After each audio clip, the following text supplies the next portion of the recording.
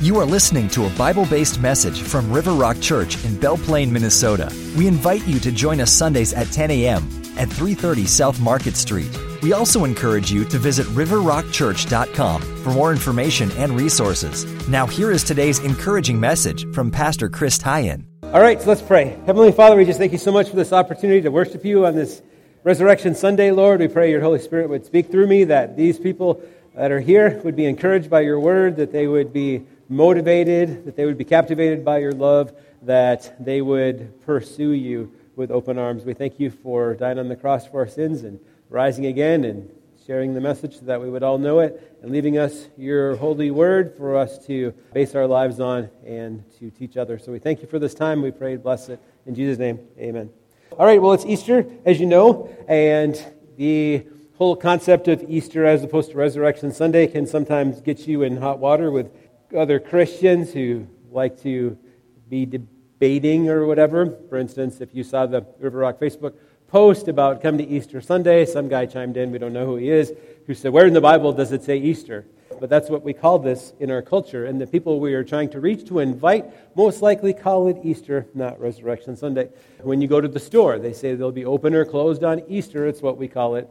And it is interesting to think that we live in a culture that celebrates something, an alternative celebration. We celebrate Christmas as in Christ's birth, and some people celebrate Santa Claus and presents and a cultural Christmas.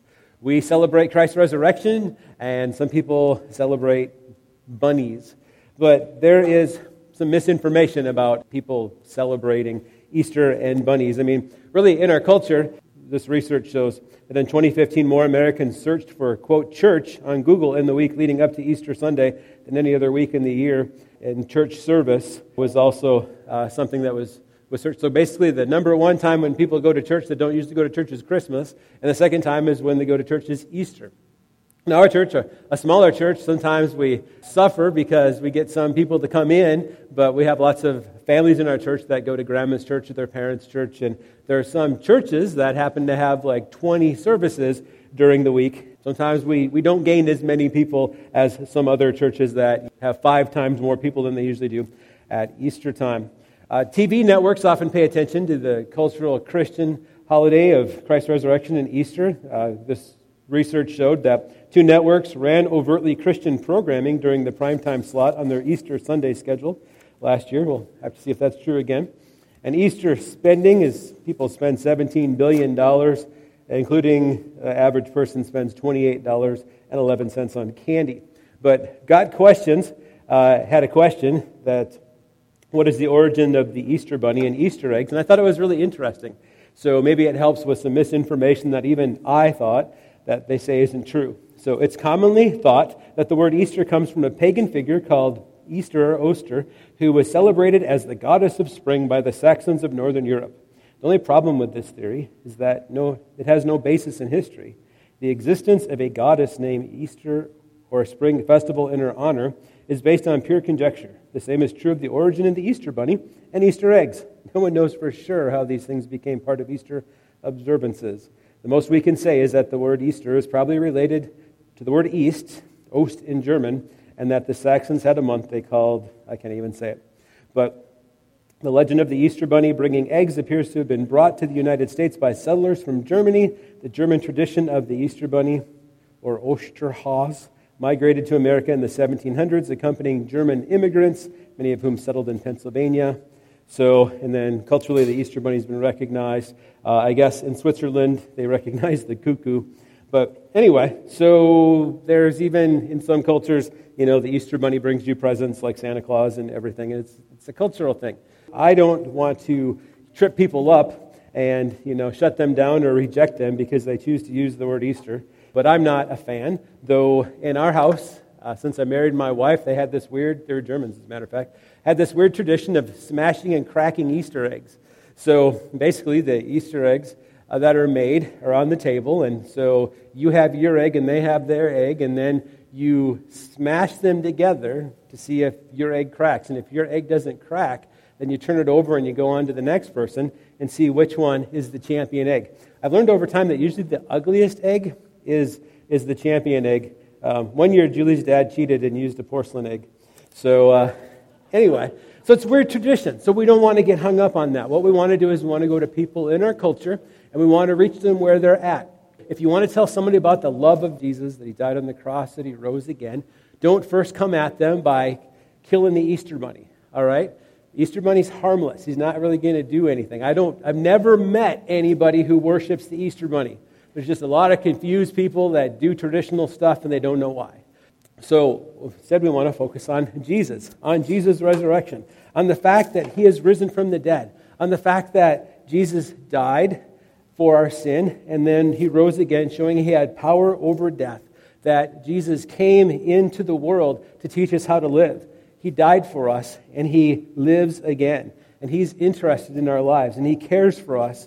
He rose from the dead, and he is changing us. So when we come into a relationship with Jesus Christ, when we get saved, the Holy Spirit's power comes in us, and we start to be transformed. We start to be changed. We become different people.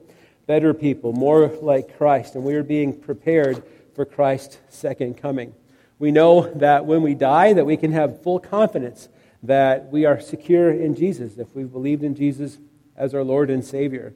So the resurrection gives authority and power for the church to share what we believe. There are many different religions and many different thoughts, but when we use Scripture and the historical evidence of the Bible, we will be much more successful in helping people come up with a reasonable answer for the questions they have, for the faith that they have, and we are transformed. The resurrection gives us hope and meaning in life. The resurrection helps us get through these days with great assurance for our eternity. We are transformed because he is risen. Transformed. Romans 12:2 says, "Don't copy the behavior and customs of this world, but let God transform you into a new person by changing the way you think. Then you will learn to know God's will for you, which is good and pleasing and perfect." With the Easter bunny and culture and everything, we don't really celebrate that. I would be quick to tell my children and grandchildren the truth behind that. Same thing with Santa Claus. But the culture of the world, we want to do all that we can to reach the culture. We want to influence the culture and not be influenced, yet we want to do some in a winsome way, in a loving way, in a caring way. So we are transformed because he is risen. Galatians 2:20 says, "My old self has been crucified with Christ. It's no longer I who live, but Christ lives in me. So I live in this earthly body by trusting in the Son of God who loved me and gave himself for me." I mean, to think about Jesus giving himself for us, that he died on the cross, that if you were to read the Gospels, I was listening to the one-year chronological audio Bible on Audible, so I was listening to that. I actually marked out what chapters it is. It's like in maybe chapter 6, sections 37 to 48 or something like that. It starts with Jesus is heading towards the cross, and then it says, and John says, and Mark says, and Luke says, and Matthew says, and it gives it all out in order, and it was really great. And repeatedly, you heard that Jesus told his disciples, basically, I'm going to the cross. I'm going to be crucified. I'm going to rise again. And so Jesus knew that was coming. And sometimes we discount that and we go, yeah, well, there's a lot of people that would die for something. Like, I'm sure that you've heard of somebody in the military who would dive on a grenade to save everybody else. But this is different. This is God becoming a man, coming down to earth to live among us, totally sinless. And then let people crucify him on the cross, taking on the sin of all mankind, and then rising from the dead, and then showing himself to many, rising again up into heaven, saying that he's coming back, with angels saying that he's coming back. That would be like unbelievable if you didn't have Scripture to back it up, if you didn't have historic evidence to back it up, if you didn't have people's changed lives to back it up, if you didn't have all of these years of the gospel at work in people's lives, the good news of Christ in people's life. It would be unbelievable. But through the Holy Spirit and through what we have for God's Word, it is believable. And we have 2,000 years of great scholarship, of manuscript evidence and everything that says this is the real deal. And when you try to explain it away, it's hard because you don't really have any other. Where did we come from? The gospel and Christ's resurrection answers the three questions we have. Where did we come from? Why are we here? And what happens when I die? What happens after I die? So those three questions are what people ask, and these are things that we need to answer and to let them know. And one thing that we can share too is how we've been transformed, how we are different because Christ has come into our lives. So if you look at Matthew chapter 28, we're going to read verses 1 through 10, and we're just going to focus on the 4 words that we have in your bulletin there. So Matthew 28, most of it's out of the New Living Translation today. So it's interesting to me that one of our largest churches, Alliance churches, that the senior pastor has chosen to reach his culture and the people that they want to lead to Jesus. They're using the New Living Translation. I know that on your phone you can pull up like 12 different Bible translations and compare them, and there's no end to Bible translations. But the question is, who are you trying to reach? And I look at their season so far, and like in the first 3 months of the year, I think they've led 160-some people to Christ through their church. I like what they're doing. And I like how this reads. Matthew 28. Early on Sunday morning, as the new day was dawning, Mary Magdalene and the other Mary went out to visit the tomb. So it had been the Sabbath, and so Jesus was on the cross, and then he was put in the tomb, and they weren't able to treat Jesus, to honor him, to use spices. Basically, it's kind of an embalming, but it was just on the surface of his skin. It was a way to honor him and to care for him. And it's really interesting, too, that Jesus' disciples who denied Jesus are all kind of hiding away, but the women had the courage to go out and try to see Jesus' body. And if you read through the gospel accounts, you see that they were afraid. They were wondering how in the world they were going to roll away the stone so that they could get inside the tomb and do this. They were totally crushed and disappointed, thinking that was it, that Jesus, whom they loved, was dead. And that was the end of that. But they wanted to honor him, and they were going to go see if they could use these spices to embalm him. As the new day was dawning, Mary Magdalene and the other Mary went to visit the tomb. So they weren't allowed to go and do this work until after the Sabbath.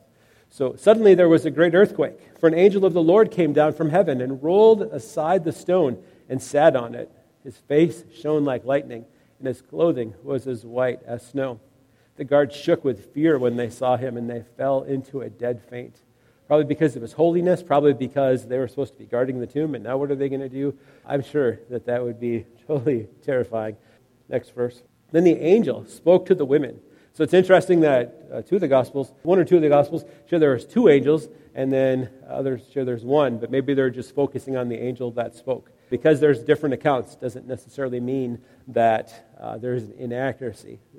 Each Gospel gives an account, and the author is inspired by the Holy Spirit to focus on certain things. Here, they're focusing on the one angel. The angel spoke to the women, "Don't be afraid. I know you are looking for Jesus who was crucified. He isn't here. He has risen from the dead, just as he said would happen. Come see where his body was lying. And now go quickly and tell his disciples that he has risen from the dead, and he is going ahead of you to Galilee. You will see him there. Remember what I have told you." Jesus didn't need to have the tomb open for him to rise from the dead. As a matter of fact, the gospel accounts show that when the disciples come and find the tomb, that Jesus' clothes are there. So if somebody were to open the tomb and steal the body, they're most likely not going to leave his clothes behind, and the guards wouldn't be terrified, and they would have made up a story. So you need to read through all the gospel accounts. It's really awesome and encouraging. So the angel tells these ladies, go tell the disciples who are hiding, feeling they're probably rejected because they denied Christ. And the angel says, you will see him there. Remember what I've told you. Verse 8, the women ran quickly from the tomb. So it's interesting, too, in this story that if you are going to manufacture an account of a religious superhero, of a deity, that in that culture, unfortunately, women weren't given a lot of authority. So if you were going to write this in such a way that it would be credible and believable, you wouldn't write that the women ran quickly from the tomb. But if that's what happened, that's what happened, and it gives the gospel accounts even more credibility. They were very frightened, but also filled with great joy, and they rushed to give the disciples the angel's message. And as they went, Jesus met them and greeted them, and they ran to him, grasped his feet, and worshipped him. Then Jesus said to them, don't be afraid. Go tell my brothers to leave for Galilee, and they will see me there. So that grasping of the feet is a way to worship and to give honor to a king. And that's what the women did. And Galilee is where Jesus kind of started everything, where he got the band together, where he called a lot of his disciples, and where he was going to relaunch the mission again. So Jesus foretold these things, but I wonder if the disciples weren't allowed to totally understand it until it happened. And how could you understand anything like that? It's like, it would go over your head. You'd be like, what? You're going to do what? I'll believe it when I see it. And then they did see it, and it was awesome. When we think about our condition, if we're totally honest with ourselves, we all have a problem with sin. Even the best of us, if you look at God's standards, and God's perfect standards are way more than we could ever achieve on our own, we all struggle with sin. Some more than others, and sometimes the sins that we had before we got saved were really noticeable. And then as we grow in Christ, the things that we notice as sins are different. So maybe we don't do things outwardly that are so sinful, but often if the Holy Spirit were to reveal to us what some of our sins are, maybe we have a sin of pride, something about our attitude is sinful, or our desires, or sin is doing anything outside the will of God. And 2 Corinthians 5:21 says, "For God made Christ, who never sinned, to be the offering for our sin, so that we could be made right with God through Christ." And that was one of the main reasons that Christ came, was that we could be saved, that he would be the sacrifice for our sins. I think Luke 19 says that Jesus came to seek and to save those who were lost. And it all hinges around not Jesus just dying, but rising again. And 1 Corinthians 15:17 says, "If Christ has not been raised, then your faith is useless, and you're still guilty of your sins, but Christ has been raised." That is what we celebrate today. So we know that we all sin. The Bible says everyone has sinned, and we all fall short of God's glorious standard in Romans 3:23. And Romans 6:23 says, "The wages of sin is death, but the free gift of God is eternal life through Christ Jesus our Lord." So we work, we make wages, and we get paid. We live, we sin. The wages of sin is eternal separation from God or death. But the free gift, not one we have to pay for, not one that we have to earn, is eternal life through Christ Jesus our Lord. Romans 5:8, "But God showed his great love for us by sending Christ to die for us while we were still sinners." So Christ came for sinners, and we need to go out into the world and tell sinners that we are sinners and that Christ has made it possible for us to be forgiven of our sin. So the first word is come. The angel told these women to come. I want to tell you to come and be transformed, but they were invited by the angel to come. And we need to come. Jesus says, "Come to me, all you who are weary and carry heavy burdens, and I will give you rest." But we don't often come because we know we're sinners. We think that we've sinned too much. We think that we've gone too far, that Christ will reject us, that we're not invited, that we are not welcome. Often when we do shameful things, we don't want people to find out. We don't want to be seen. We don't want to be known, and so we'll hide away. But Jesus calls us to come. Come see where his body was lying. Will you come? Do you come to Jesus? Do you pursue Jesus? Do you say, "I want to walk with you. I know that you are inviting me into this relationship." John 3:17, "God sent his Son into the world not to judge the world, but to save the world through him." He has got an open door for you to come to him. And Jesus says, if you come to him, that you will not be rejected. However, those the Father has given me will come to me, and I will never reject them. John 6:44, "For no one can come to me unless the Father who sent me draws them to me, and at the last day I will raise them up." So the angel says, come. The angel says, "Hey, come, check this out. Hey, come over here." And then the angel is going to say, "See." But Jesus is the only way. Jesus told them, "I'm the way, the truth, and the life. No one can come to the Father except through me." There is salvation in no one else. God has given no other name under heaven by which we must be saved. So we are told to come, and we try to make excuses. So this was in the New York Times, but some guy in Minnesota got pulled over for being in somebody's car that there was an arrest warrant for, and it turns out he had an arrest warrant too. As he's getting out of the car, he pulls out the famous Monopoly card, the get out of jail free card, in which he hands it to the police officer, and the police officer laughs, and they appreciate his humor and everything, but he still went to jail. And so just because you think you have a card, or just because you think you have an excuse, isn't good enough. It's not good enough for God either. The only get out of jail free card that you get is when you put your faith in Jesus Christ. And he can forgive you of your sin, but he doesn't want you to stay in that condition. He doesn't want you to keep doing those things. He wants you to do right and to live right and to live a life of righteousness in him. This video explains our sinful condition. Every crime against humanity, every genocide, every unspeakable act of oppression and tyranny, every act of terrorism, every starving nation ignored, every drop of martyred blood,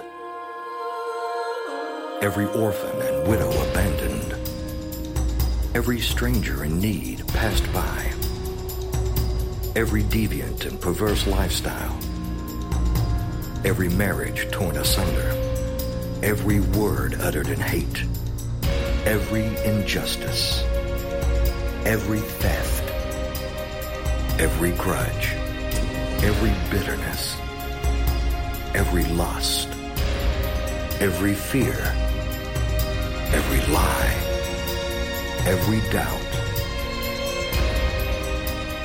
every one. Oh, the weight of the cross. Oh, the strength of the one who bears it.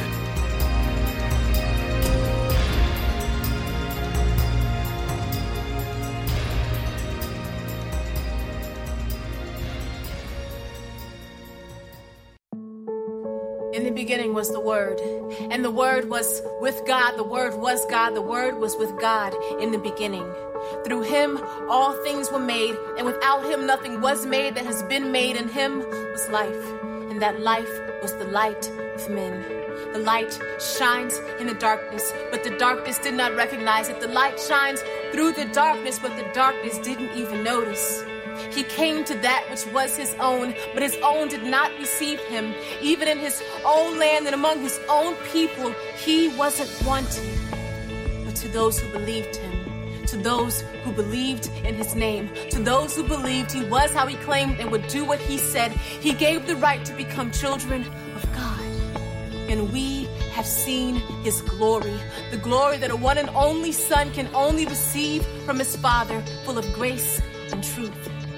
And the Word became flesh and made his dwelling among us. The Word became human and lived here on earth among us. And having become human, he stayed human. He humbled himself. He didn't accept any special privileges. He lived a selfless, obedient life to die a selfless, obedient death. And the worst kind of death at that, crucifixion. But it was our sins that did that to him.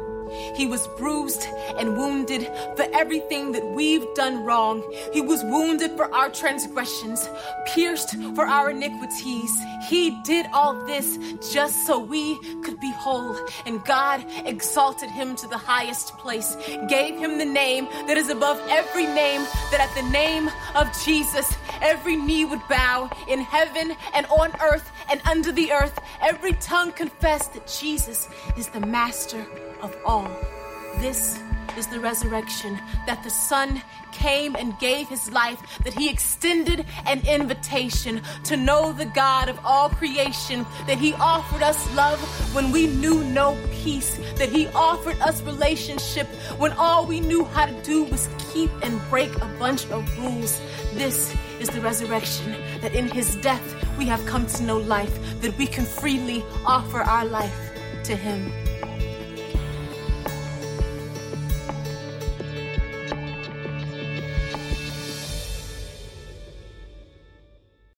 All right, so our problem was sin, and Jesus is our solution, and he is the one that can transform our life.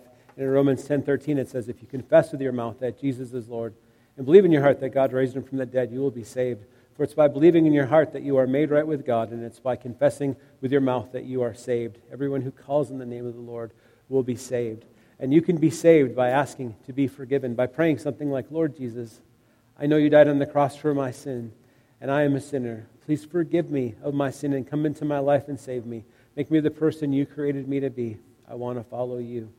And as you pray that. It's not the prayer that saves you, but it is confessing with your mouth that Jesus is Lord. It is believing in your heart. It is by confessing with your mouth you are saved. You confess that to the Lord, and you confess that to others. You tell other people that you are a Christian. So come. And the angel said, see. And he told the women to see into the tomb and to see what was there. And Jesus wasn't there. He was gone. His clothes were there, but he had been resurrected. He was not there. And the disciples came to look at the tomb. John 20, verse 4. They were both running, but the other disciple, that would be John, outran Peter and reached the tomb first. And he stooped and looked in and saw the linen wrappings lying there, but he didn't go in. Then Simon Peter arrived and went inside. He also noticed the linen wrappings lying there, while the cloth that had covered Jesus' head was folded up and lying apart from the other wrappings. Then the disciple who had reached the tomb first also went in, and he saw and believed, for until then they hadn't understood the Scriptures that Jesus must rise from the dead. And that is what our faith is based on, and that is the foundation of the power of our faith and the power for our hope. And it wasn't a hallucination. You can't get all the disciples to believe the same hallucination. It wouldn't be possible. And then Thomas, who says, I'm not going to believe until I put my finger inside his wound. John 20:27. Jesus says to Thomas, put your finger here and look at my hands. Put your hand into the wound in my side. Don't be faithless any longer. Believe. My Lord and my God, Thomas exclaimed. Then Jesus told him, you believe because you've seen me. Blessed are those who believe without seeing me. And the disciples saw Jesus do many other miraculous signs in addition to the ones recorded in this book. And we are some of those disciples who haven't actually seen Jesus that believe in him. Blessed are those who believe in me without seeing me. And then we're told to go. We're told not to just keep the good news to ourselves, but we are told to go. Go across the street. Go across your cubicle, across the office. Go across the lockers in your school. Go online and share your faith. But go share his transforming power. Go make disciples of all the nations, baptizing them in the name of the Father, the Son, and the Holy Spirit. And teach these new disciples to obey all the commands I have given you. And be sure of this, I am with you always to the end of the age. And that is what we're to do. We are supposed to come and see. We are invited into a relationship with Christ, and he wants us to come to him and see, not just look and see, but look into, truly understand, truly comprehend, truly see what there is for us, what God has for us, and what he has given us. And then we are told to go. We are told to go and make a difference in the world. Go make a difference in your life. Go and talk to the people that are around you and tell. Tell about his transforming power. 2 Timothy 2:25, gently instruct those who oppose the truth. Perhaps God will change those people's hearts, and they will learn the truth, and they will come to their senses and escape the devil's trap, for they have been held captive by him to do whatever he wants. So to proclaim his message, Colossians 4:2-6 also talks about that. Paul says, pray that I will proclaim this message as clearly as I should, and we're supposed to live wisely among others. Acts 1:8, we'll receive power when the Holy Spirit comes upon us, and we will be witnesses telling people about me everywhere. So how are we supposed to live our lives? We're supposed to live our lives coming to Jesus. We're supposed to be seeing what God has given us in his word and what he is going to do in our lives and what he has done in our lives. And we are to go to tell people around us. We are to go. Some people will go to other states or to other countries around the world to share their faith. Other people will just go across the room, across the street, across the office to tell people about what they've experienced with Christ and what the Bible says about Christ and how they can be forgiven of sin. They will tell about the good news. They will tell the gospel. And Romans 1:16 says the good news about the kingdom will be preached throughout the whole world so that all nations will hear it, and then the end will come. Then Jesus will come back. And what an exciting day that will be. That is the hope of the church and a motivation for us for what we do and the way that we do it. So will you do this? Will you come? Will you see? Will you go? Will you tell? Will you do this today, maybe? I don't know where you're going after this, but will you do these things? Let's pray. Heavenly Father, just thank you so much that you've given us this opportunity to see in your word that you love us, that you care for us, that you are reaching out to us, that you want to have a relationship with us, that Jesus, you had a plan and you carried it out, and it affects us now, 2,000 years later. Lord, help us. We are weak. We can't do it on our own, but you say that your Holy Spirit will empower us. We often don't know what to say, but your word says that you'll give us the words and the strength. Lord, we don't often know who to talk to, but we pray that you lay that upon our hearts. We're not perfect, but we pray that you would make up our shortcomings and that you would do great things through us for your glory and for their eternal salvation.